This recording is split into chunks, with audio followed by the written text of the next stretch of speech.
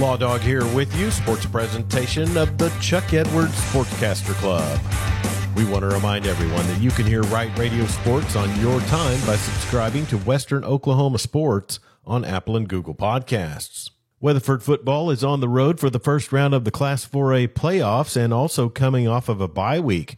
Head coach Reagan Roof talks about some of his seniors and the way they've played, particularly defensive ends Carter Teasley and Talon Schreck. They both have had really good years, and I'm proud of them, and they've played hard, and they've really been disciplined. That's a position that you got to really be disciplined in, and they've done a good job of you got to be physical, got to be disciplined, and they've been a little undersized in some of our games, but they've really, because they play so hard, have been able to overcome that and been really good players there. The offensive line received a boost with senior transfer Gage Stiegel, and Coach Roof talks about the unit's development. That's a position that I think has really gotten better as the season's gone on, and I feel like early in the season it took him a few weeks to adjust to the speed and the size of this level of play compared to being in a smaller school, and he's really come on here the last few weeks and is playing his best football right now, which is good and good for us and good for him, and that's a group that's really getting better. Senior cornerback Austin Shields has been a great cover corner over the season, and Coach Roof talks about his play. Yeah, Austin's a kid that's been in the program for a long time, and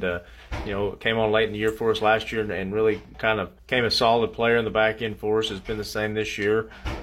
Been fun to kind of watch him. He's a great kid. That's kind of what this program's about. Weatherford will make the trip to Tuttle this Friday, and that game can be heard on 100.3 Coyote Classic and streaming on Weatherford Eagles TV at Right Dot Media. Pregame will begin at 6:30. Our first basketball of the season on the network last night as Hydro Eakley traveled to Binger-Oney for boys and girls games. In the girls game, Hydro Eakley would trim a deficit right before the half with a big three-pointer. 13 seconds left. Back out to Katie Buss from the three, and that's good. Three ball from Katie Buss gives them a 24-22 deficit going into halftime. They trailed by 7 with a minute and a half to go there.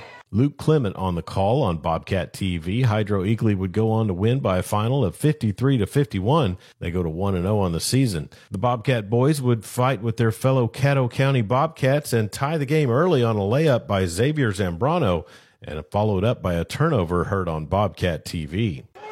Zambrano will drive, and he'll go up and score. 7-5. Nice layup there at the goal.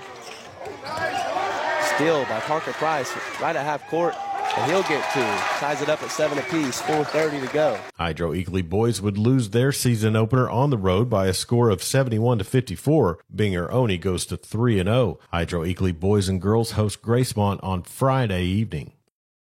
The 2023 GAC Women's Soccer Tournament begins tomorrow in Shawnee. SWOSU will play number 1 seeded Oklahoma Baptist in the quarterfinals at 3 o'clock. SWOSU finished with a 5-10-3 overall record and went 5 wins, 5 losses, and 2 draws in conference play. This season's series between the two teams was evenly split, where road teams won both contests by 1-0 margins. The other side of the GAC tournament bracket features 2-seeded Ouachita Baptist and 3rd seed Southern Nazarene.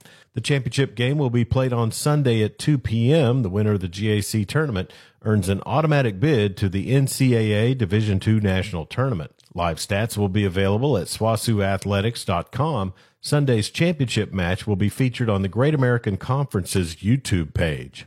And that's sports on this Wednesday. I'm Chuck Ramsey, the Law Dog. Sports a presentation of the Chuck Edwards Sportscaster Club.